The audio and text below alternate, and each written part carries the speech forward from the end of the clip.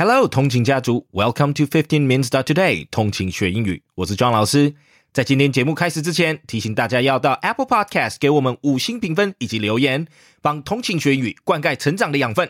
不论你是喜欢我们的每日跟读单元 Vocab、Intense， 还是 Look Back Sunday 的节目，都非常欢迎大家每日给自己15分钟提升英语力。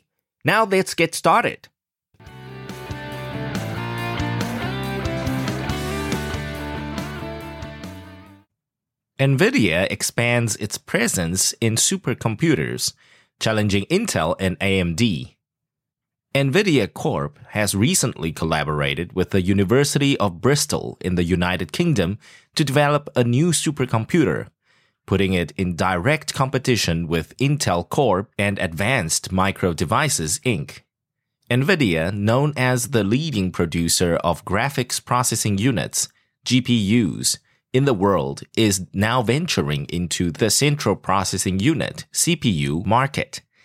This year, NVIDIA introduced its own CPU chip called Grace, based on ARM Limited technology owned by SoftBank Group Corp. NVIDIA's GPUs have gained significant popularity due to their ability to accelerate artificial intelligence work. For instance, OpenAI's ChatGPT was developed using thousands of NVIDIA GPUs. However, NVIDIA GPUs are typically combined with CPUs, which have long been dominated by Intel and AMD.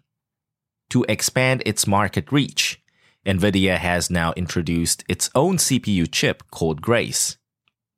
This move allows NVIDIA to directly challenge Intel and AMD's hold on the CPU market.At a recent supercomputing conference in Germany, NVIDIA announced its collaboration with British researchers and Hewlett-Packard Enterprise Co., HPE, to build Isambard 3, a computer solely powered by NVIDIA's Grace CPU chips without utilizing any of the company's renowned GPUs. The University of Bristol intends to use the Isambard 3 system for important research in fields such as climate science and drug discovery. Ian Buck, NVIDIA's general manager and vice president of accelerated computing, emphasized the system's remarkable performance and energy efficiency.